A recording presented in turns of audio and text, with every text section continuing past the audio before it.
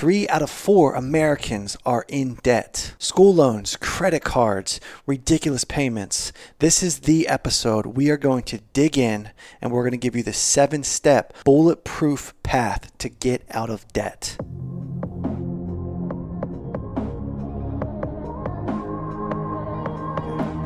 Welcome to Success Convo. Ryan Engel here. And I'm Kate Carlisle. Kate Carlisle. We're going to jump in here. We're going to go through the key steps to get out of debt. And this is steps in order. Kate and I are both very good at this. Kate, I don't think you've ever been in debt. Is that accurate? Apart from law school debt. Nobody goes to law school and really is debt-free at the end of it. But absolutely. Other than that. I spent a few years in debt due to school loans. That's what most of us have probably gotten ripped off by. And we're going to do a full episode on school loans and the deceit of college. We'll get into that in a different episode. Right now, we are going to help you clear your debt no matter where you're coming from, because this is bulletproof. Financial gurus all have different opinions. I've helped a lot of my friends actually get out of debt in the past couple years using this system, which I'm going to drop to you right here. Kate, you've ever had any experience with friends in debt? Oh, absolutely. I actually grew up on the East Coast in the Boston area, and that's, Boston, New York are some very high cost of living areas, and I have a lot of friends on the West Coast as well, and very easy for folks to get into credit card debt, especially when they're living in those places where it's very high cost of living. For sure. And that's just the high cost of living will creep up on you because, like you said, restaurants, so much debt goes into eating out, things like that. Let me go ahead and throw the number one thing that you need to do. If you're listening to this and you're in any type of debt, and even if you're not in debt, you need to adhere to these principles and adhere to these rules. First thing you need to do is get a crisis fund. You need to build up a crisis fund before you start paying off any of your debts and any of your bills. You need a lump sum. Would you agree with that? I think that's absolutely right. And it doesn't have to be a whole lot of money. It varies for everybody. If you're somebody who's sort of low maintenance, it could be $500, $1,000. If you're somebody who, again, is living in one of those high cost areas, it may need to be a couple $1,000s. But definitely having that stash that is there in worst case scenario if you need it is super important. Yeah, it's hard to give a number because you have to be. It depends from person to person. I would think a very baseline crisis account minimum would be $2,000 to $5,000. If you have a higher price point of living or higher expectations for your life, then I would say $10,000 to $20,000. One key about the crisis account: never tell anyone about your crisis account. Do not tell your significant other. Ooh, that's a risky one, really? Business partner. Absolutely, 100%. Even in a married relationship, I would say you need a crisis account. But don't you think a crisis account can be established with the knowledge of the other party, and you just each have your own accounts, about it, but they don't have access to it? That's what my parents did. They both had their own accounts, but I think you should have a joint crisis account, and then I think you should have your own crisis account. For these steps, and anyone listening to this, if you want my total advice here, I'm telling you to keep your crisis account completely sacred to no one else but you. That means you'll never see my crisis account. Wasn't expecting I would. Do you have a crisis account I don't know about? Maybe. I already have all your email passwords. All right. So once you've got your crisis account built up, once you have your money set aside, even if you're in debt, you still want to get that crisis account. Step 2 is aim for the lowest payment. Think about your credit cards. You do not want to be missing payments. The lowest possible payment is your target zone to where you don't want to get additional interest tacked on. It's absolutely true. I know so many people who are in debt and they're not making those payments, and so they end up paying interest on interest, and it just accumulates, and it's absolutely ridiculous because you're going to end up paying far more in the long run. Now, if you can pay more, certainly pay more. It's good to pay it off sooner rather than later, but certainly at minimum, make sure that you're paying those base payments. Exactly. And one of the things that I see here is a horror story. Big red flag, big financial red flag, is if you're paying a credit card off with another credit card. Oof, that's a lot of my old friends, we talked about audit your circle, right? A lot of my old friends actually had that going on where they were doing that. They had a credit card to pay off another credit card. That's scary, very scary. Picking up bar tabs on a credit card's credit card. There's something going on with your basic principles and your vision at that point that you need cleared up. And this is probably a good place to stop and say, we've said it before in podcasts, but it bears saying again, we aren't taught as children, our parents don't teach us, we're certainly not taught in school about finance, how to manage our money. We don't grow up having those innate skills. There's something that you actually have to go out and you have to watch a YouTube video. You have to read about it online. You have to seek people who are in the financial services industry and can give you that knowledge. Type that subscribe right here at Success Convo. We're not going to bullshit you. But you would agree with me. I mean, 100%. that's part of the problem. It's not always our fault. We're just not given those skills. We have to affirmatively go out and seek them. And it's never too late. It's never too late. Some people feel like, oh, I've spent my whole life just badly managing my money. Like, there's no point now.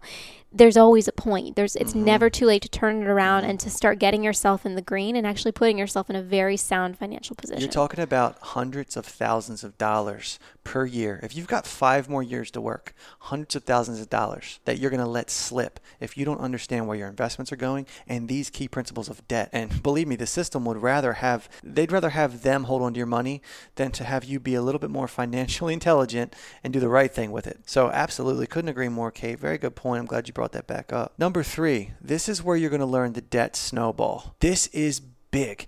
Any financial advisor or guru is going to hit you with some version of what their debt snowball is. Debt snowball is taking your lowest payment. If you have one credit card that has $3,000, and then the next thing up the chain is your car loan that has $7,000, you want to look at that $3,000 as your next target, and you want to start paying that down as fast as possible. So you're going to hit the minimum required payment on the car loan, but then you're going to zoom all of your money, all of your income coming in on that focus loan. You have to focus fire on the $3,000 loan. I really like this one. It's easy to get lost in the sauce for people to focus on, I've made my minimum payments and I'm done. I'm going to use my money on my rent and my food and all this other stuff, and not go back to the beginning of the chain and really focus on knocking out completely that lowest bill that they've got, that lowest payment that they've got. But if you can do that, the number of outstanding payments you're going to have is going to be reduced over time, and it's going to make your life so much simpler. You bring up a really good point that we hadn't introduced yet in this podcast episode, and that's you have got to switch the I want to get out of debt button on. You have to, because you understand this is like anything else that you're trying to achieve. You got to be focused on, I'm getting out of debt. So that means the extra money that you have has got to be pushed into those bill payments. I mean, what's more fun? What is more fun? Going out to eat and spending your money and doing what you want to do with your hard-earned money, or throwing it to a payment, throwing it to that simplest payment, that lowest payment? You don't want to throw the money away to the payment. There's so much things you would rather be doing with your money. So much more you'd rather be doing with your time. You're just going to have to bite that bullet because you got the debt switch on. And believe me, like Kate said, your life's going to get simpler and it's going to get easier down the road, because once you got the debt switch on and you get this cleared up, you follow these 7 steps and you get your debt clear, then you can start buying a lot more of those dinners and having a lot more fun with your money, your hard-earned money. Or you can start getting into good debt, which is where we're going in a little bit. Which is where we're going. Kate's going to try to reveal my secrets. Do I have to hide my notepad? I'm going to hide my notes here. Number 4, this is big. This is big whether or not you are in debt, and no matter what phase of your life is. Create additional income streams. If there's one thing you take away from this podcast, remember 3. That's my magic number. You need 3 income streams. Bottom line, because you never know what's going to happen. You never know what kind of financial earthquake or life crisis you're going to get hit by. So I think it's 3. What do you think? I think it's right. I think at least 2. 3 might be a little bit for people who are just getting into the entrepreneur business, for people who are working, 60, 70 hours a week, which I certainly know people who are doing that. And you don't need to be an entrepreneur, by the way. No, but it's tough to have 3 streams of income if you're a doctor, for example, and you're working 70 hours a week. Like that's crazy to think that you'd have 3 streams. However, there's passive streams, which I'm sure we'll talk about in another podcast, which can count as one of your streams. We will dive into multiple podcasts about residual streams, passive streams, and different income for sure. So absolutely. Like so we're going to stick subscribe.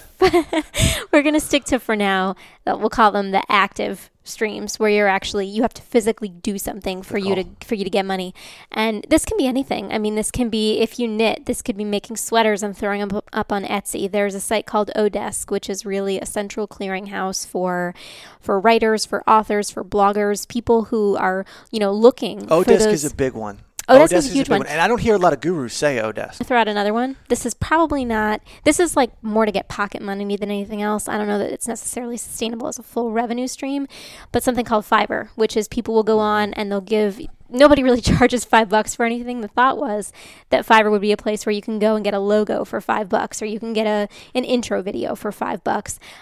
It's not really that way anymore. Usually, you're going to end up like leaving with $15. 15 to 20. Right. They should call it 15er. It's like the dollar store where everything's actually $10. Exactly. But it's good, and it's broader than just writing. So if you're a graphic designer, if you have a number of different skills that you can sort of pitch on Fiverr, that's always an option too. 100%. I mean, I do a lot of video editing, and I was making $200 to $300 a day on Fiverr way back in the day. Okay, so it's a very good place to look. And these are also places to hone your skills. So Odesk, Fiverr, eBay flipping things, yard sale flippings, second job. Second job is definitely one that you can pick up. And that could mean bartending shifts. That could mean waiter, waitressing, things that have a low barrier to entry that you can definitely score, a couple $100 a week to throw on that debt snowball. Number 5, you're going to glare at me in a second here.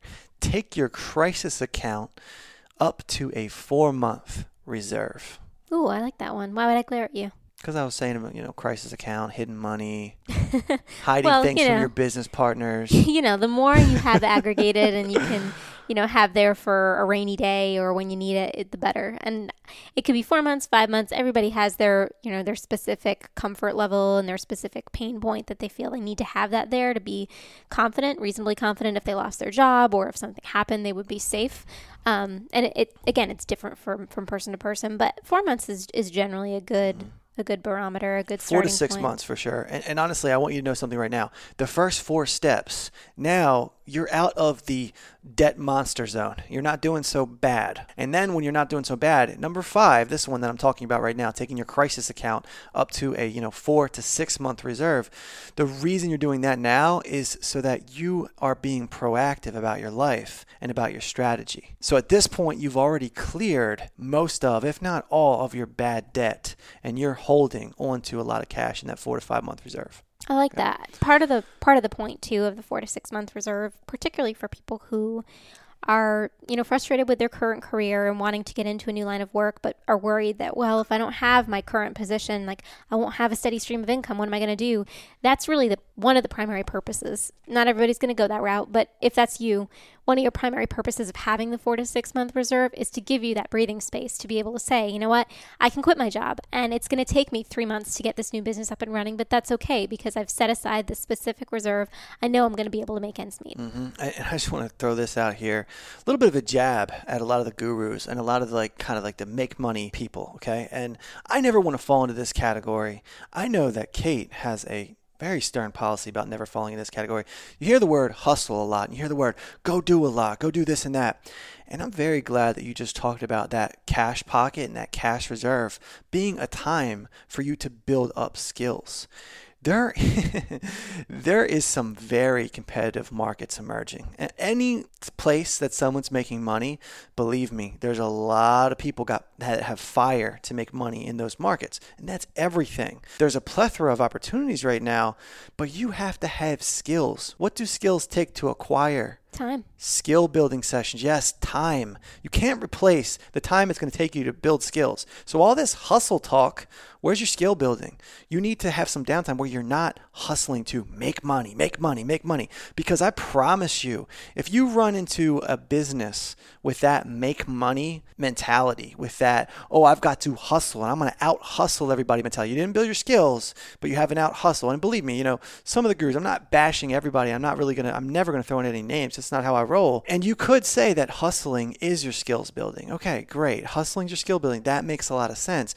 But I promise you, if you go into a market without any skills, you just straight up walked into a fight, put your arms behind your back, and told the other people to go ahead and swing a haymaker right at your teeth. Okay, you're going to get your teeth knocked out. You're going to lose your shirt. You're going to lose that crisis fund. You're going to lose your money, and you're going to be back to square one with no skills. Trust me, you got to skills build. Don't try to skills build on the job. Learn a little bit first, and then get in there. You agree with that? Absolutely. Number 6. This one is the guru split question. Half the guru split one way, half split the other way. Do you cut the credit cards? Yes or no? My answer is no. You do not cut the credit cards. Reason being, debt, nutrition, life goals, building finances, they all take one common denominator, and that's discipline.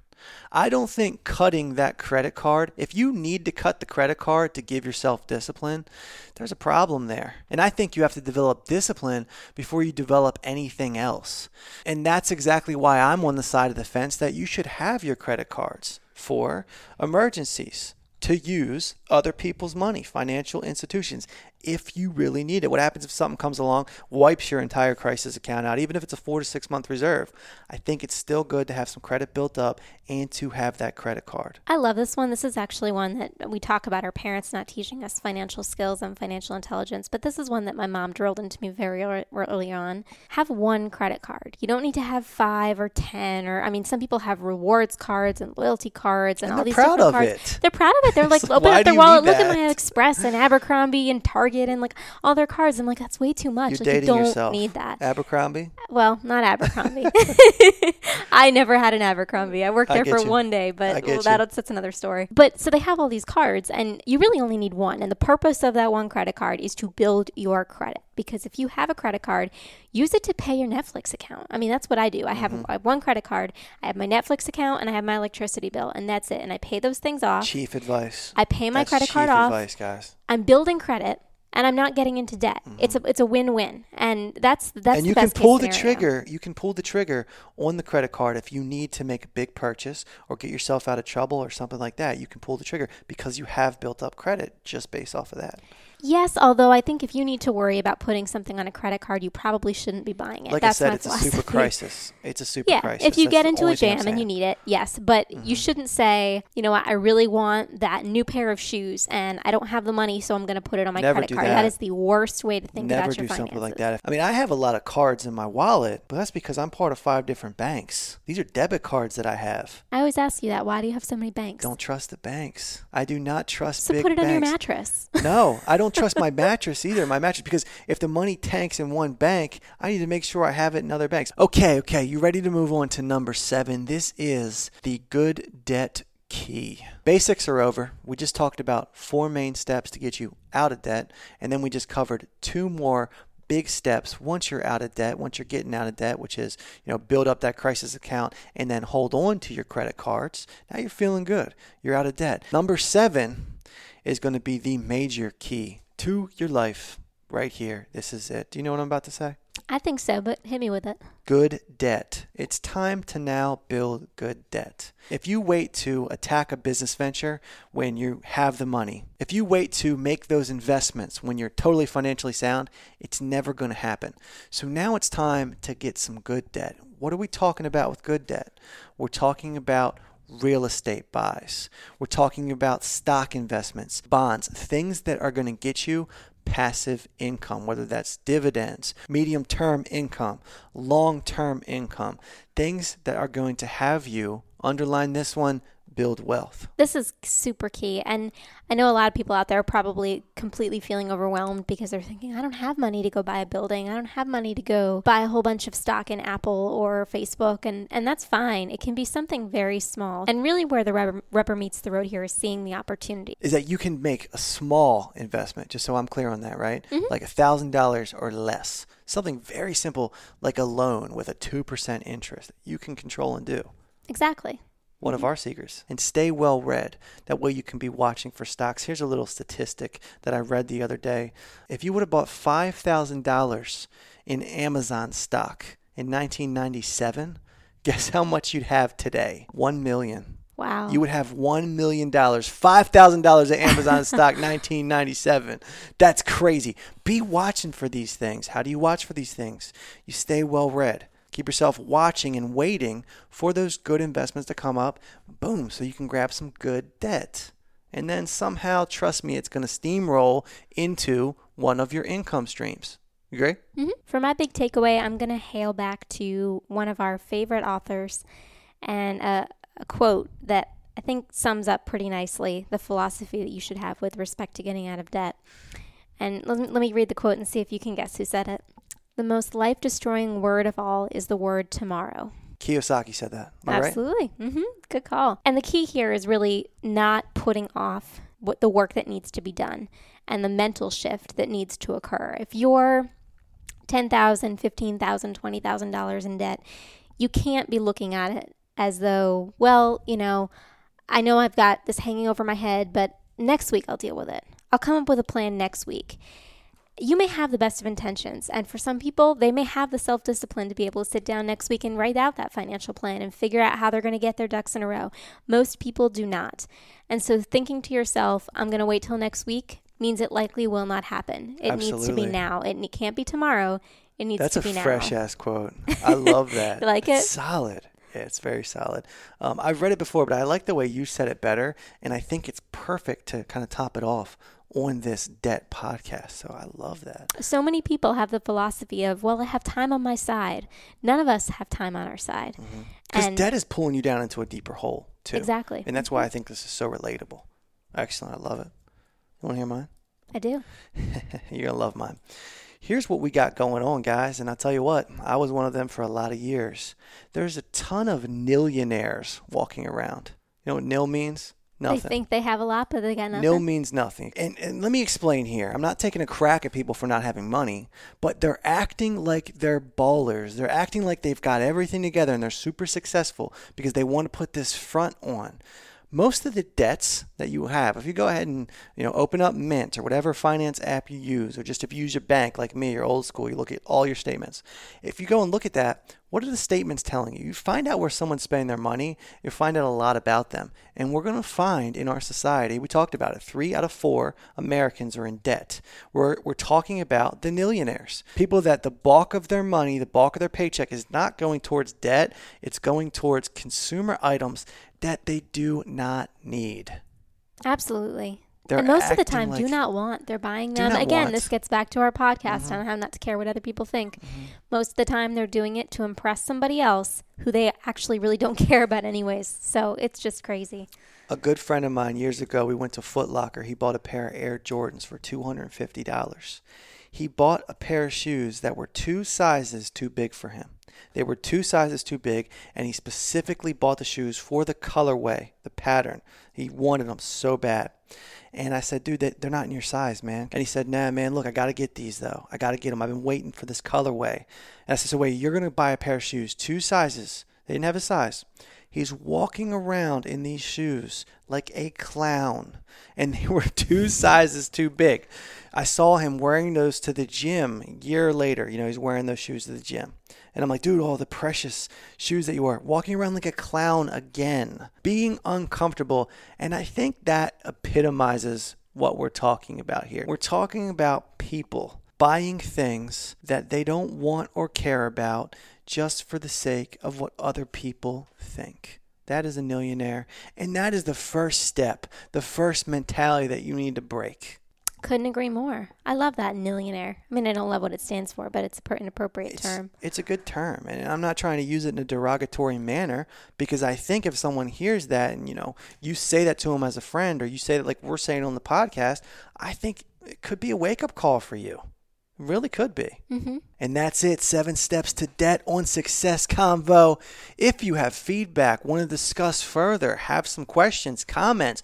We like questions, comments. It's a group camaraderie. Join us on Facebook, Sleepless for Success group. It's a closed group. Only people that listen to the podcast and that are success driven will be granted access. Kate, any last words for the listeners? Thank you so much for tuning in, and I hope these concepts are helpful for you. Thank you guys for being here. Kate, thank you for being on the show with me. We'll see you on the next episode of Success Convo.